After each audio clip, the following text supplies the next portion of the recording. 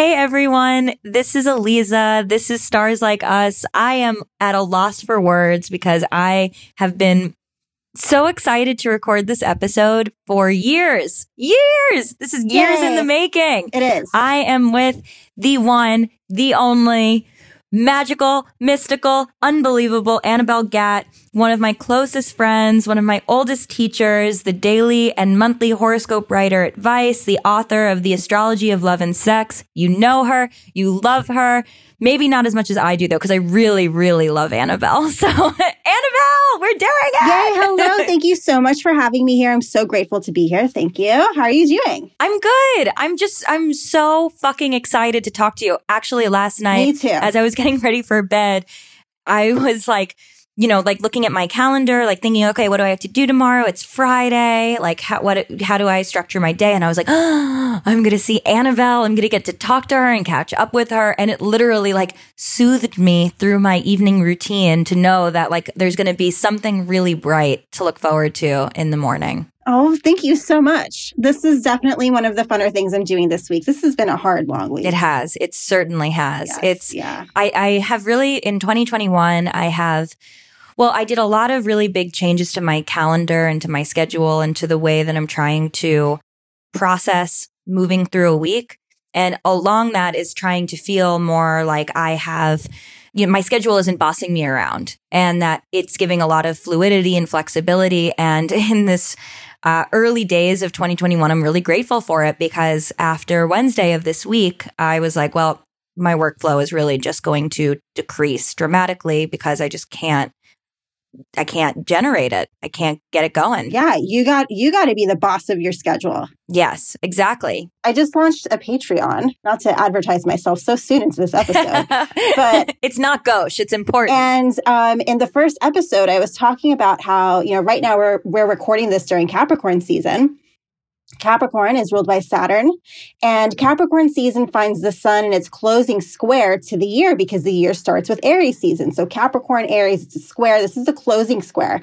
It's ruled by Saturn. So a lot of stuff that has to do with time and scheduling and organizing ourselves is really coming up. We're having a crisis about time, just, on a small level, like how am I going to get all my work done today? But also on a larger level, like, wow, time just keeps on going and we're running out of it, Very existential questions come up, but also very mundane questions like our schedule. So this is such an important time of year to make sure that you are the boss of your schedule and that it's not the boss of you.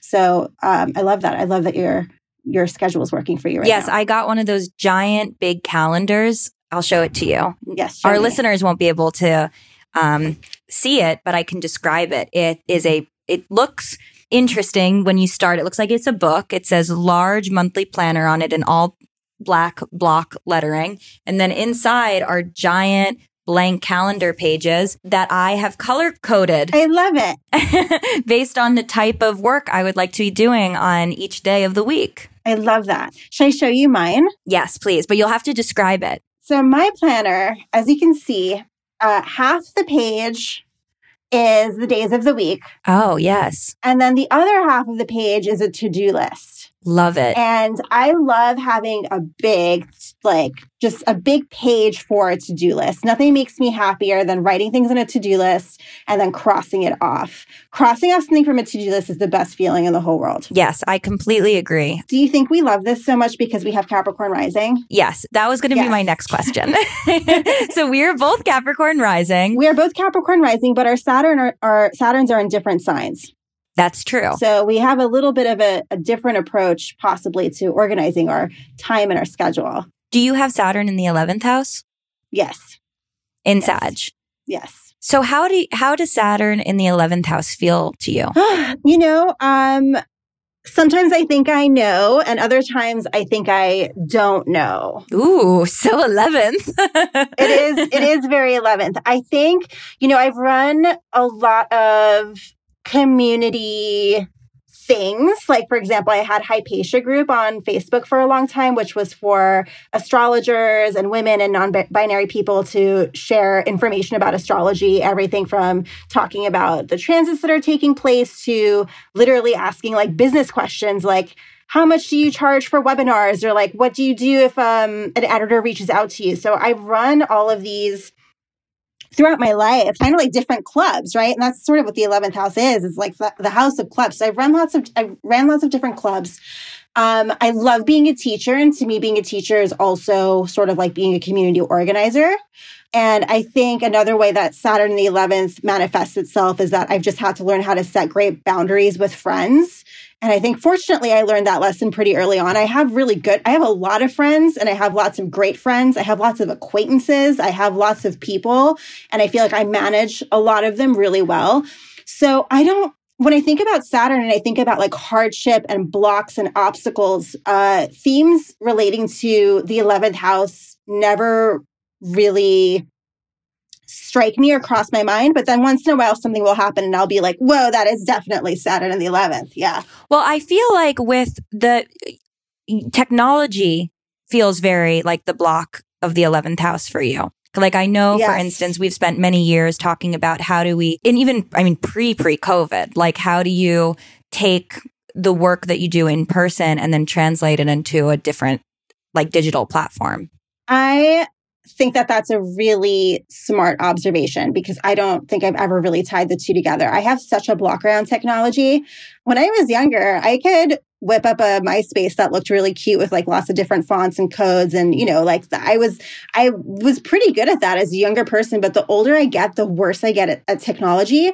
And not just the worse that I get at technology, but that I just simply don't like it. I love teaching classes, but prior to lockdown, I was like, I'm probably never going to teach a class online. Maybe one day I will. Like I kind of was always open-minded about it, but I was like, I love meeting my students in person, being able to look them in the eye, being able to teach them something and know that they really understand it and really know that we all know each other.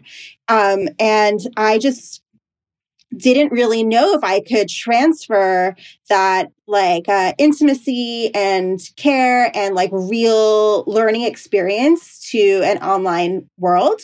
But during lockdown, I've been sort of, I don't want to say pushed to try, but I became kind of excited to try because I just really miss teaching. And I was like, well, if I'm going to teach, I'm going to have to find a way to make this work and I should give it a shot. And if I don't like it, I don't like it. But I gave it a shot and I was like, you know what? This really works. This was the first time I really gave it a try was with my webinar with Ask a Sub, who is an Instagram, really great Instagram account resource for kink and sexuality. And we did a webinar together and I was like, this is awesome. Like all of the preconceived notions I had about not being able to connect just because there wasn't eye contact, like that's not true. I still feel like I'm connecting, even though there's not the literal face-to-face aspect. I still feel like I'm really present with everyone. And then I had a course after that and I was like, this is going beautifully. I love it. I was like, I mean, I can't believe I waited this long to do it. It, you know, isn't the same as meeting students face-to-face for sure. But what I'm learning is that the students who have questions, they're going to email me. I don't have to worry that like, you know, they're afraid to reach out and I can always just remind people, please don't worry about reaching out. Please do reach out to me, ask me questions, like let's engage. So people have been doing that. And then all of my worries about like, you know, whether or not in-person classes would translate to online pretty much have vanished. And now I absolutely love it. I can't wait to teach in-person classes again. But moving forward, I'm going to do both. I'm definitely going to keep doing online because it's so great to be able to connect with people who aren't here in New York City. But I'm also looking forward to being able to have in-person things again soon and be able to meet these people in person. So I'm just really happy with it. I do have to tell all of our listeners, though, what it was like back in the day to take a class with Annabelle in person.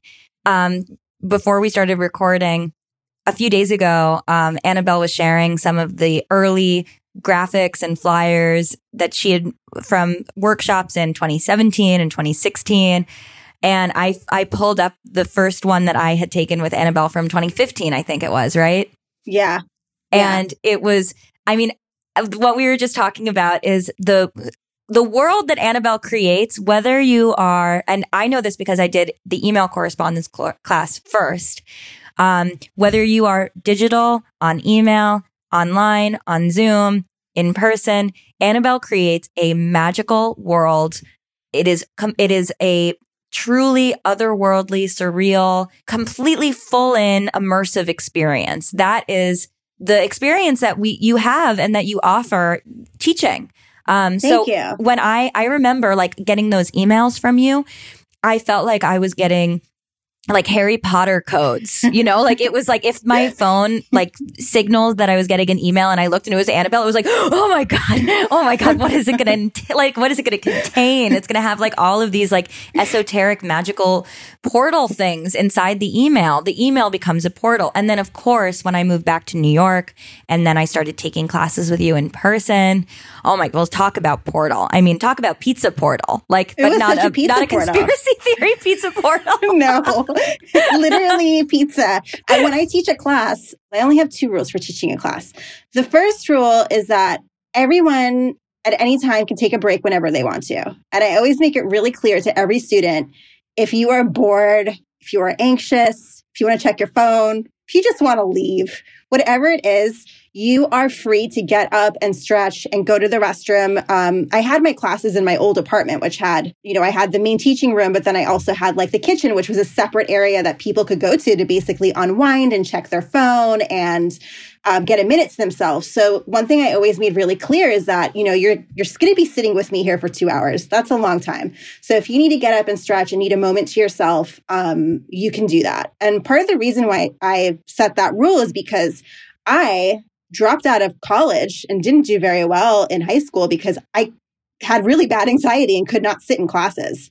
And even for me now, sometimes when I think about whether or not I want to sign up for something, I'm like, do I want to go commit to, for example, a yoga class where I'm going to be stuck in a room for 1 hour and I can't leave? So that's rule number 1 with my classes whenever they're in person. They know that they can get up and stretch and go to another room, go to the bathroom, do whatever they want to do, and they won't be disturbed. The second rule is that there has to be food. Because if you're going to talk to people for 2 hours and they don't have anything to snack on, any delicious thing, like you get hungry when you're learning. And what is better than a pizza party astrology class? Nothing. There's nothing better. I can truly say there is nothing better. There was always pizza at my classes. Maybe once in a blue moon, I might not have had pizza. Maybe I ordered, tacos or maybe something else. But in general, I always ordered pizza. The only thing that I can remember other than pizza is literally cake. Oh, yeah. And then we had delicious Alice in Wonderland style whimsical cakes. For those of you guys who are listening, I don't know how to explain this. I only have so many words. Annabelle is a magical goddess from another world. And anytime you're with her, you're talking to her, you're engaging with her, you are literally transported into this like extraordinary headspace. At least this is what it feels like. I guess I can't speak for anyone else but myself, but I know a lot of other people share this opinion. But for me, it really does. You are so warm. You are so inviting. You are so knowledgeable and wise, but you are also so welcoming. And you really make your students and you empower them to feel like this world is available and is open and is abundant and there's plenty of room to explore and to play. And I'm just so grateful that you are here, like in this time and that we can share this time in this life together, because you changed my life, legit. So I don't even know how to, the debt of gratitude is like, I feel like I'm going to start crying. Oh, well, before I found astrology, felt really purposeless. And when I found astrology, I started not exactly to feel like I had a purpose, but I felt like at least I was on some kind of right track. At least I found something that really inspired me and that made me happy and that I was good at. It's hard to find something that you love and that you feel like you're good at and that brings you, or at least for me, it was very hard to find something like that. So when I did, I felt like I was sort of on the right track to having a purpose. But once I began teaching astrology and leading astrology circles and feeling like I was helping other people learn astrology, that was really when I began to feel like my life had a purpose. And I'm so thankful for everyone who studied with me. It's really the part of my life that has meaning. There's plenty of other meaningful things in my life, loving my family, loving my friends, just all of that's really important. But being able to just help people and teach astrology, that is that gets me out of bed every single day, and it makes me so happy. And that's just thinking about the memories that I have with my students. There's really nothing more precious to me at all. How did you find, and I know that you have always been intrigued by esoteric things, by astrology, but for our listeners, share with us how you found astrology. And also, I'm kind of curious because there wasn't an Annabelle. Like, you are the only Annabelle. Obviously, you had Anne, an amazing teacher. There were people who sort of helped you come into the space and to, integrate you with this material. But since there's no other Annabelle, I also happen to know that there are, especially before you came along, there were a lot of like horrible gatekeepers who were not very welcoming and warm and kind in the astrology, tarot, spirituality, witchcraft world. So how did you traverse that period and find the people who were kind and open and willing to take you under their wings? So, well, I'll backtrack to the beginning. I first got into astrology as a really young person, like I think many of us do. Like when you're around 10, 11, and you're like learning who you are. I remember being a little kid and like reading, not a little kid, but I remember being like a preteen and reading like magazines for teenagers that had quizzes in them. Like, what's your fashion style? Or like, what subculture do you belong to? I love taking those quizzes. And a lot of times in those magazines, they would have really big sections on astrology. Everyone thinks that astrology is this new fad, but in the 90s, I had magazines that were filled to the brim with like predictions for 1999. You know what I mean? I got really into it at that age because I was just so fascinated with learning about myself. And I was really interested in like psychology and mythology. And this sort of felt like an intersection of that. So I just fell in love with astrology. But then as I got a little bit older and I started learning more about the world and politics and like especially feminism and, Roe versus Wade and learning more about spirituality, I kind of reached this weird point in my life where I was like, I really believe in science and I believe in medicine and I believe in like a woman's right to choose. And I am not going to, lean into any path which might kind of be unscientific. So that included basically getting rid of astrology because astrology is not scientific. And I just was like, I don't want anything to do with that. I only care about like the facts. And that's what my worldview is. And then as I got a little bit older throughout high school, I kind of started moving out of that. And I was like, I'm sort of remembering when I was younger and I was really into astrology and I really wanted to return to it. But I had this boyfriend in high school who was like, no, astrology is like the dumbest thing in the world. And I was like, okay. I think that we should also add that Annabelle and I were in we both are from New York City and we are in the same teen counterculture movement, AKA we were both little punk kids. And that's actually how we reconnected in adult life. Yeah. So earlier when you were saying that we met at Alice's Teacup, that's something I want to say is like we met as adults as Alice's Teacup, but we have surely crossed paths hundreds of times as teenagers. And the thing is, I'm 3 years older than you. So like when you're 3 years older than a bunch of kids and you see them at a show, you're like, that's really cute. Yeah, but like, all right, guys, go home. You know what I mean? Like I wasn't really trying to chill with you all, but I still knew you. And, those kids from that scene are, now 3 years is nothing. So it's like, these are still some of my like best and closest friends, but yeah, so I had this boyfriend who was like, astrology's dumb. And it's, at that same age, I was 17 years old and I was hanging out downtown, CBGB's, Knitting Factory, going to shows all the time. I was helping to like promote in book shows. And that was the scene I was in, was the punk rock scene, which is the same scene that you were in, but you were a little bit younger. You were just spreading your wings and flying downtown. Straight to the steps of Search and Destroy. Exactly. And around that age, I was sort of starting to get into astrology again, but I just didn't really have the social support to do it. Saturn in the 11th house. And my friends were saying no. Then like a year goes by or so and I'm out of high school. That boyfriend and I, we're still friends, but we've broken up. I don't really care anymore what he thinks is cool or not cool. And my friend is like, let's go to a ghost hunting meetup. And I was like, yes, let's do it. Let's go to a ghost hunting meetup. And we went as like a joke, kind of. But when I was sitting there, I was like, this is not a joke. I'm seriously sitting here. Like, I did not come here to make fun of it. I did not come here. This is like before we had smartphones, back when people used to entertain themselves by going to places and not just scrolling on Instagram or watching something. But like back then in like the mid 2000s, you like, I'm bored. I'm going to go to a ghost hunting meetup because that just sounds weird. So like we went and I was like, this is fun. I like this. And I was like, what else is out there? So then I found like other astrology meetups and other astrology circles. And I just got really into the Barnes & Noble astrology scene. So in New York City in the mid 2000s, you could go to any Barnes & Noble, go to the occult section, go to the astrology section, and there would be like a bunch of us just standing there, you know, like salivating over whatever astrology book was there, just reading it. And I became friends with like all of the regulars at the Barnes & Noble occult section. Oh my God, section. I love that. Which Barnes & Noble? So the heaviest one was probably the St. Mark's location. That is the St. Mark's location, which doesn't exist anymore. So one of the first times I went there to, you know, peruse the astrology section, this guy stopped me and was like, you don't want to look at those books. And I was like, why? And he was like, once you start, he wasn't wrong.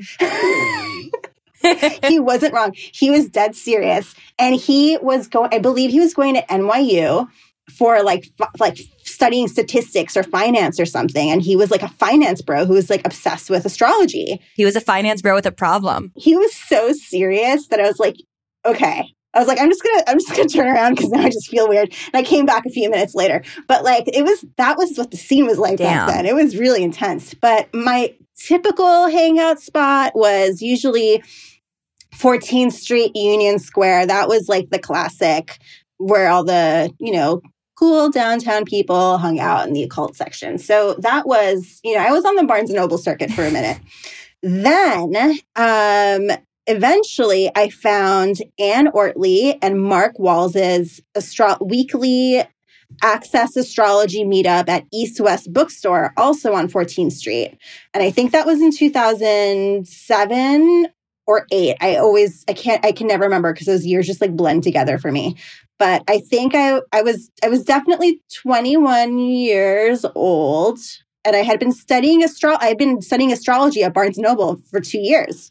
So, I had like, you could see the equivalent of like an associate's degree from Barnes & Noble in astrology. I'm just joking. Checks out for me. It's like you need to find the next level. Exactly. So I had been, knee deep in Linda Goodman, and I was ready to up my game. And I found the astrology circle. And at that point in my astrology career, I had some really weird ideas. I was like, we should just get rid of houses because there are too many house systems. And if we can't even pick one, it means that it doesn't even work. I just was at a really like funky place, but I went there and I learned so much in such a short period of time. And it was great because I had learned so much from books, but I'm the sort of person who really needs like people to teach me things. I'm a great book learner, but I really need to have conversations with people to learn. Similarly, with my teaching style, I need to be able to have conversations with people to teach. And at East West Bookstore, Anne and Mark are just the greatest. I learned so much from them. And every single Tuesday, that was what I had to do. I scheduled everything around that. I remember I got a job at some clothing store, and I was like, I either can't work on Tuesdays or I have to be out of here by like 5:30 on the dot on Tuesdays. So I just fell in love with it. And I learned so much there. And it was there that I really saw like, wow, people can do astrology for a living. Like, why am I bothering with absolutely anything else? Like, this is the only thing I love, only thing I'm good at. Like, I need to become an astrologer. So that was, in the mid 2000s. And then over the next 2 or 3 years, in 2009, I officially opened my business. So 2009, that was after about like 4 years of like study. And then I taught my first class at Cake Shop downtown. Do you remember Cake Shop? Oh, cool. Yeah, of course. So I taught my like first class there. I'm not even sure if Cake Shop knew I was doing that. I think I just made a flyer and was like, I'm teaching a class at Cake Shop, whether or not Cake Shop likes it. I'm just going to be there, and you all can show up, and I'll be there with a bunch of, tables like, put together in the back where they used to have the record store. And then I started teaching at the Edgar Cayce Center. And then eventually I just started doing it on my own. And I was really lucky to have a lot of amazing older astrologers who I learned from and who I taught with. But, astrology has really changed in the last 10 years with things like social media and with the ability to teach online and just with younger people becoming interested in astrology. So I didn't really ever have an Annabelle who was like, here, let me show you how to interact with editors at websites or any of that kind of thing. Like I really learned like the hard way. And because I learned the hard way about how to, create a pitch and how to do Instagram and all that sort of thing, I feel like that was good for me to learn all of that. But when you learn something the hard way that way, you become so passionate about helping and teaching other people and making it easier for them to do all these things. So that was why I started Hypatia Group, because I was like, now that I know a little bit about dealing with a contract for a website, like I want to make sure other astrologers know how to do this. That was why I started that group, which, it doesn't exist anymore, but maybe something like that will be created again because it's just so useful for people to have. And I think in terms of gatekeeping, there's always going to be gatekeeping. As soon as you have any kind of clout, you become a gatekeeper to a certain extent.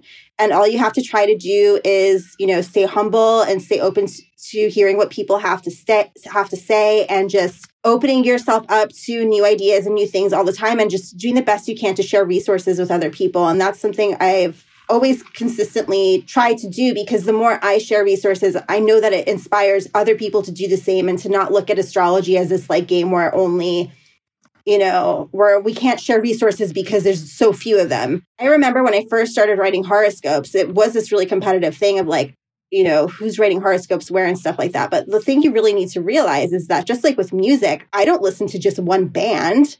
I don't listen to just one song. I listen to like literally hundreds of different artists. And it's the same thing with astrology. People read tons of different horoscopes. We don't need to act like there's this like limited supply of how many horoscopes people should be able to read. There doesn't need to be just one astrologer writing horoscopes somewhere. There should be as many as possible because we all have different ideas. We all have different styles.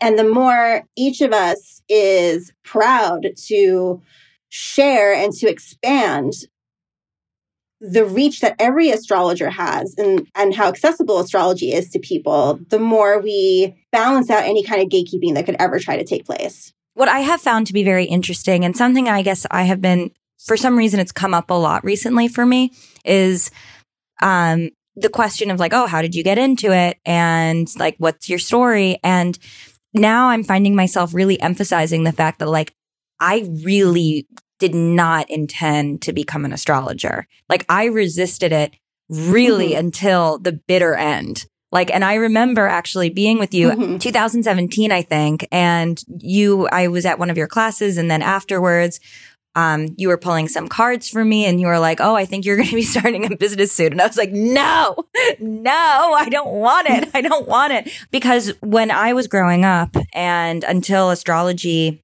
and how it's really transformed over the past several years, like I was really scared of the stigma associated with it. And it took me many years to get over feeling like I wasn't going to be respected. I wasn't going to be taken seriously. I mean, Capricorn rising stuff, sure. But now that astrology has become so embedded in social media, people are starting to want to become an astrologer before they're even passionate about astrology. And that's the mind fuck for me, is like to want to have that as sort of like what your tag is online before you've even actually found your deep soul connection to the material itself. How can we reconcile that? And then also, like, are there any clues for sort of being able to know when is the right time to take it more seriously? Or what would you say a good way of approaching it is for listeners who want to pursue this as a career? I think the second you find yourself Googling everything about astrology late into the night, it's 4 a.m., you look at your clock and you're like, oh my God, I'm still awake researching this freaking aspect. I think as soon as you get there, whether you have been interested in astrology for a day, a week, a year, whatever it is, once you're at that point, I think it's totally fair to call yourself a student astrologer. I think, that is 100%. You're a student astrologer. I think even as a student astrologer, it's totally fine to look at people's charts as long as you explain, I am a student astrologer. and probably not charge for anything until a later point in your practice.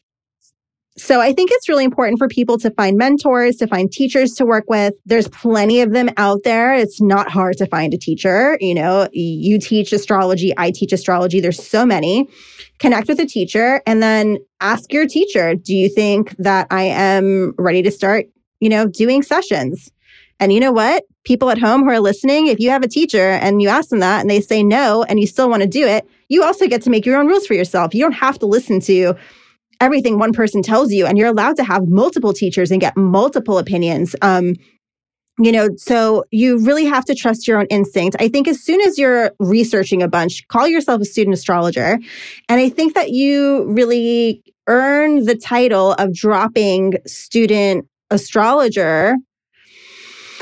It's a community thing because we, I think, in this world are very individualistic and kind of put everything, so much of the responsibilities on ourselves. But, astrology it's a community. And you are an astrologer once the people you have been giving readings to for practice regard you as one, once your teachers regard you as one, and once your peers regard you as one. And if you are wondering to yourself, wow, I don't know if I can decide I'm an astrologer yet, you might be on the right track because maybe it's not only about you. It's also about the community that you're in. Do they regard you as an astrologer? Now, if you're like, no, I'm pretty freaking sure I'm an astrologer and I'm going to drop the student astrologer part, you can go ahead and do that. But you are either going to do really well or you won't. And the proof will be in the pudding. You know what I mean? The proof is in the pudding. This is an unregulated, this is an art. It's like, people are going to say what they want to say. I don't worry about it. I want everyone to be passionate about astrology. So I'm totally cool with people thinking of regarding themselves as an astrologer, as long as they're being responsible and not charging people for things that they are not qualified to help them with. For me, that's the big deal. Is, are you charging people money for something that you can't do? That is, for me, a really big deal. Otherwise, we're all astrologers and witches. Yes. What I have found to be sort of a good comparison is being an artist. When do you identify yourself as an artist? Mm-hmm. Now in our 30s, it feels like everyone's an artist. Like if you're not calling yourself an artist, like what are you even doing? Yeah. But there was a time, like especially in your early 20s, when it's like, oh, am I an artist? Like, can I claim that?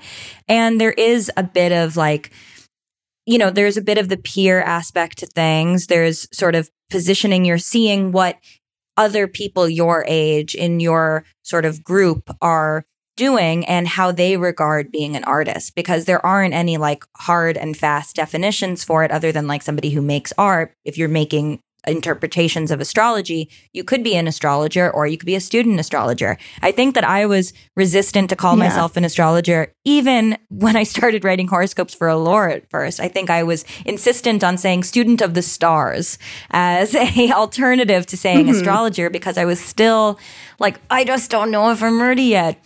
And I don't know exactly when the moment came. I think it was when I decided to start doing this full time, and take that risk. And I knew that if I was going to do it full time and take that risk, I needed to be confident in it.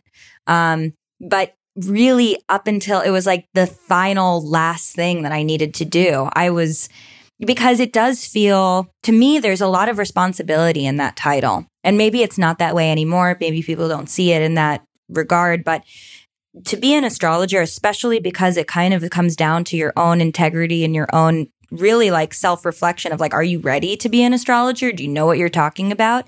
And obviously having you and then later Anne as my mentors and guides who are so fucking knowledgeable, I knew that there was a lot that I did not know, and I could very confidently talk about the things that I knew, but having so much else that I didn't know yet or I was still learning, I felt like it was many, many years before I was comfortable and confident assuming it. And honestly, I'm really glad that I took my time, because when I finally did say I'm ready to associate my name with the word astrologer, I felt ready to. Yeah. So, I'm an Aries. I do things really quickly. And when I I think I had just turned 19 when I started getting back into astrology again as an older person after I was really into astrology as a kid. Like when I was in 5th grade, I knew the symbols for every planet, every zodiac sign. I knew the basics. I understood it. So I already had a pretty good foundation. Then when I started again when I was 19 or so, I didn't consider myself an astrologer. I just considered myself someone who loves astrology. I never would have called myself an astrologer. And then, a year or two goes by and I find this class at East West Bookstore after doing the whole, the Barnes & Noble thing for a while. And exactly. And I remember leaving that class feeling like I was just like flying. I was just walking on air and I was like, I'm an astrologer, and nothing happened other than I was just around a bunch of other people who loved astrology. And I just felt so empowered and excited and that my mind had just been blown open. And I was like, I am an astrologer. Was I good at reading charts? No. But I left there just feeling like I am an astrologer. But here's the big difference. I didn't have Instagram. So I didn't have a bio to go to write, I'm an astrologer on. You know what I mean? It was a private knowing. And then, I'm an Aries. I do things extremely quickly. So this was, 2007, 2008. In 2009, a year and a half or so later, I'm already starting my own business. To me, that seemed like the blink of an eye. Because I was an Aries and I was like, I know everything. I got this down. And to a certain extent, I was really good. I had already within that year, I wouldn't say mastered horary, but was doing horary definitely really well, was reading charts really well. Certainly had many places to fill in the blanks regarding things like, traditional astrology and learning more about the differences between modern and traditional and definitely learning a lot about like the math and learning about, really like the nooks and crannies of horary that are beyond just what you would read in a basic horary instruction manual. But I was pretty good and I was really confident and I was like, yeah, I'm an astrologer. I'm ready to open my business. I'm ready to do it. And I did. And I'm really glad I did it when I did because I really learned a lot from all of my clients. I continued learning. And that's the thing is you're always going to keep learning. You're never going to know enough. The more you learn, you're like, oh my God, there's so much more to learn. So I look back on that now in my mid-30s and thinking about what the social media landscape looks like now, I thought that my little year and a half was so short. But now compared to how quickly things happen, a year and a half is like a million years in social media time today. Yeah, totally. People discover astrology and then a month later, they have like a Twitter account selling readings. So it's very different. Like what I thought was such a short period of time back then, which was like a year and a half, seems like an eon today. So I don't judge anyone for the choices that they make. You want to call yourself an astrologer? Great. Let me see you in a session. I'm going to judge you no matter what. You know what I mean? Like we're all in a community together. We're all seeing what the other person tweets. We're all seeing what the other person posts. We're all, sharing ideas with each other. And you can call yourself an astrologer, but if other people don't regard what you're saying as being insightful, so what? Yeah. It doesn't matter. And going back to your point of not rushing yourself, I want to just let everyone know at home, if you're looking at my career, it didn't happen overnight. It was like in 2004 or 5 that I got back into astrology and I was not great at it right away. I was pretty good at it. I was better at it than I was at most other things in my life. I was good enough where I was like, wow, I actually found something that I can do and that I'm interested in. But then it took me like another 3 years for me to find Anne Ortley and Mark Walls. That was 2 or 3 years of like really trying to like learn from books. Then, that was like in 2007, 2008. It was another year for me to start my business. So then that was 2009. And then I believe I started doing circles at the Edgar Cayce. It was 2010 or 11. I don't remember right now. It was one of those 2 years. Then it was from then to early 2013, that was when I could finally quit my day job. So this entire time I was working full time, a completely different job. So this is, 2004 or 5-ish to 2000 early, February 2013 was when I was able to quit my full-time job. That is like 6 or 7 years of learning and struggling literally to make ends meet, to have an astrology practice and to lead circles and to travel to go to conferences and to try to find clients, all while also trying to pay my bills and stay afloat. And then even after that, it was another 2 years before I got a Vice column. And that was in 2015. And now here, if you see what's going on with me on social media today, this is 16-ish years of hard work. And I mean, all I really have to show for it is I have my book, my column, and my 32,000 followers on Instagram. It's not even like I'm a huge big deal. Well, you are, I gotta interrupt you there. But I just mean in terms of surface level, really really superficial things. Just in terms of really superficial things of what have you got published? What are you doing? How many followers do you have? That's all I've got. What I really have, the important stuff that I have is my students and my clients and those relationships I've built that no one's ever going to know about because I don't post that doesn't exist in social media. It exists in real life. It exists in the classes that I teach. And that's the real stuff. So basically, this is a very long way to explain to everyone at home that the important things that you're seeing about people's careers, you're not going to see it because the important part of my career has nothing to do with what you're seeing on social media. It has to do with my actual relationships with the people I'm actually working with. And this was after all of these years, this is what I have to publicly show for it. So I don't want anyone at home being oh, I've been studying for 2 years and I only have so-and-so amount of followers and someone else has so many. It doesn't matter. It literally does not matter whatsoever. What matters is the way that you treat your clients and your students and the love that you're putting into work you do, because you will eventually succeed. That's what's important. I feel like I'm kind of going off on a tangent though. Am I making sense? No, you're making total sense. And it's really impactful. And I think it's really poignant. Cool. Because I do think that, this is obviously not something that is exclusive to astrology and to the world that we have our careers in. This is, I think, across the board. Every career, every person, every industry has become social media. It's become that. It is. And your talent has nothing to do with how many followers you have, period. And the other thing that I want to say to anyone who's thinking that their social media equals how talented they are as an astrologer, for me, when I choose who I'm working with, who I'm giving paid opportunities to, I do not give a flying feather about your social media account. I would much rather work with someone who has 20 followers, who's someone I've engaged with in a class, or just someone who I know what their astrology work ethic is, and that they care about astrology and that they have interesting things to say. And it's not just me who thinks that way. There's many other people who do too. But I think that if you are not in the media world, it's easy to think that it's social media that matters. But trust me, there's many other editors and many other people who work in the world who also don't give a flying feather about social media either. I mean, social media is still an amazing tool and use it as a tool, but it's not the only thing. Yes. It's a great way to broadcast what you think and your work and to connect with people. So I'm not saying it's not important, but what I am saying is don't think that your follower count is important. What's important is your content. And I would say that on top of that, I feel I'm really interested to see what happens this year with our Uranus squares. I think that we're already seeing major changes. The internet is having its Saturn return.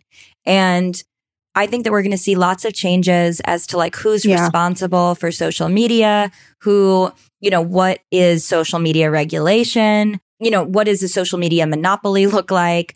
What is good, what is a fair practice? And of course, over the past several weeks only, we're starting to see Twitter and Instagram, Facebook properties put blocks on things and put, warnings on things and become really aggressive about the way that content is being shared for good and for bad. There's two sides of it, and the bad is really bad and the good is really good. But I think that holistically what this might signal is that there's a change in the way we use social media, that we don't put all of our eggs in that basket. And we go back to sort of diversifying what it means to be alive, because right now, all of it is just embedded in social media. And it's really stupid because it's just not being alive. And there's a lot of other dimensions. There really, really is. We're all in a lockdown right now. We're in a pandemic. So I don't really have advice to give, but it doesn't apply right now because people can't go out and do things. But when they can, you and I will have to get back together for another show to talk about astrology in the real world. Yes. I would love that. And I think that that would be also a really good reminder for everyone of the fact that at the end of the day, when this pandemic is over, it will be over eventually. And when social media is not social media today, because it will change eventually, that you're still going to be alive. I have no doubt that by the time Pluto is done with Aquarius, I don't think anyone's going to be on social media anymore. Or It's just going to look so different. It's going to be something we can't even imagine right now. I really don't think that what we see today is going to be what it always will be. No, this is definitely a flash in the pan. Yeah. Also, think about just like celebrities and celebrity culture. I remember only 12 years ago, we always somehow had like a celebrity gossip magazine in the house. And it'd always be like, how'd this even get in here? Who's buying this? And these days, like no one ever thinks about that. Like we're sharing social media stuff. Like we're not thinking about celebrity culture in the same way at all. And like, who would have thought that would ever change, and it has.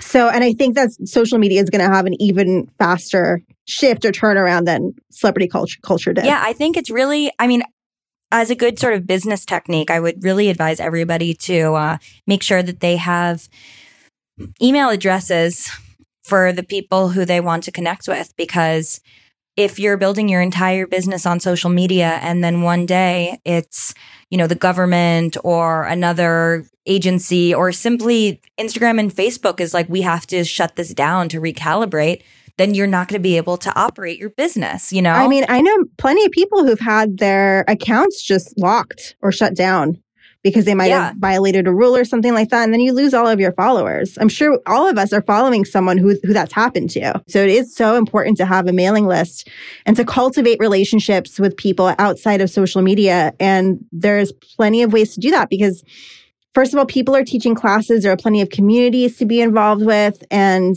astrology is a community, and you're an astrologer when you are amongst astrologers and they regard you as an astrologer. So if everyone's only living on social media and we're all living in our own little separate little, pods where we have our bio and that dictates who we are and that's what our branding is, it's so easy to get disconnected from the reality of the situation. I miss you. I miss being in person. Oh, I miss you too. I miss being in person too. And I hope that we'll be able to do it soon. Me too. So Annabelle, before we wrap up, can you share with us a little bit about your book and your upcoming book, and then also where we could find you on social media? Yeah. So my book, which is already out, is The Astrology of Love and Sex. It's a modern compatibility guide from Chronicle Books. And it is just it's just a sun-sign compatibility book. But you can use it, I think, as a really great jump-off point for just learning more about the zodiac signs themselves. So you can kind of extrapolate the information to help you with understanding astrology in general. And, one of my first favorite astrology writers was Linda Goodman. And I think I have a very different writing style than she does, but I think I sort of carry the same spirit and passion for love and relationships that she definitely expressed in her books. But my books are just way more updated and not as, old school and outdated and stuck in the last century as hers are. I mean, she's amazing, but, it's super unfeminist and just some of the things you read it and you absolutely cringe. My book is not like that. I think my book is pretty good. And it's lots of kinky stuff in there, lots of shocking, scandalous stuff. I mean, it could make you blush. Ooh! So it's pretty good. My next book is not really one that's going to make people blush too much, but I think it's still going to be really interesting. It is a book about the moon. I'm not totally sure what the title is going to be yet, but it's going to be something moody. It's going to be something a little, around something like that. So just, watch this space. Annabelle Gatt releasing a book about the moon in spring 2022. And it's going to be a book about all of the moon signs. And it's going to go sign by sign, explaining how each moon sign feels safe, feels comfortable, what they need in friendships, what they need in romantic relationships, even what they need in career. Because even though the moon is all about home and safety and personal space, that still comes out in every aspect of our lives. So I kind of touch on it. There's even a little bit of compatibility in the book. So I'm super excited about that. I love writing. I love teaching and I love writing. I love being able to take any little nugget of wisdom I have and package it up and give it to people and be like, here's a little nugget of something I know. So that's what I love. And then also I have my Patreon now. So patreon.com/AnnabelleGatt. My Patreon is just going to be a home for my audio stuff. So it's going to be like a little podcast. So there's going to be 30 minutes of audio each week. And once I reach my goal, it's going to be an hour of audio each week. So I have that going on. And of course, you could read my daily and my monthly horoscopes at Vice. And you can follow me on Instagram at AnnabelleGatt and on Twitter at AnnabelleGatt_. Yay, Annabelle! Yay. Thank you so much for having me. Thank you so much for being here. Yeah.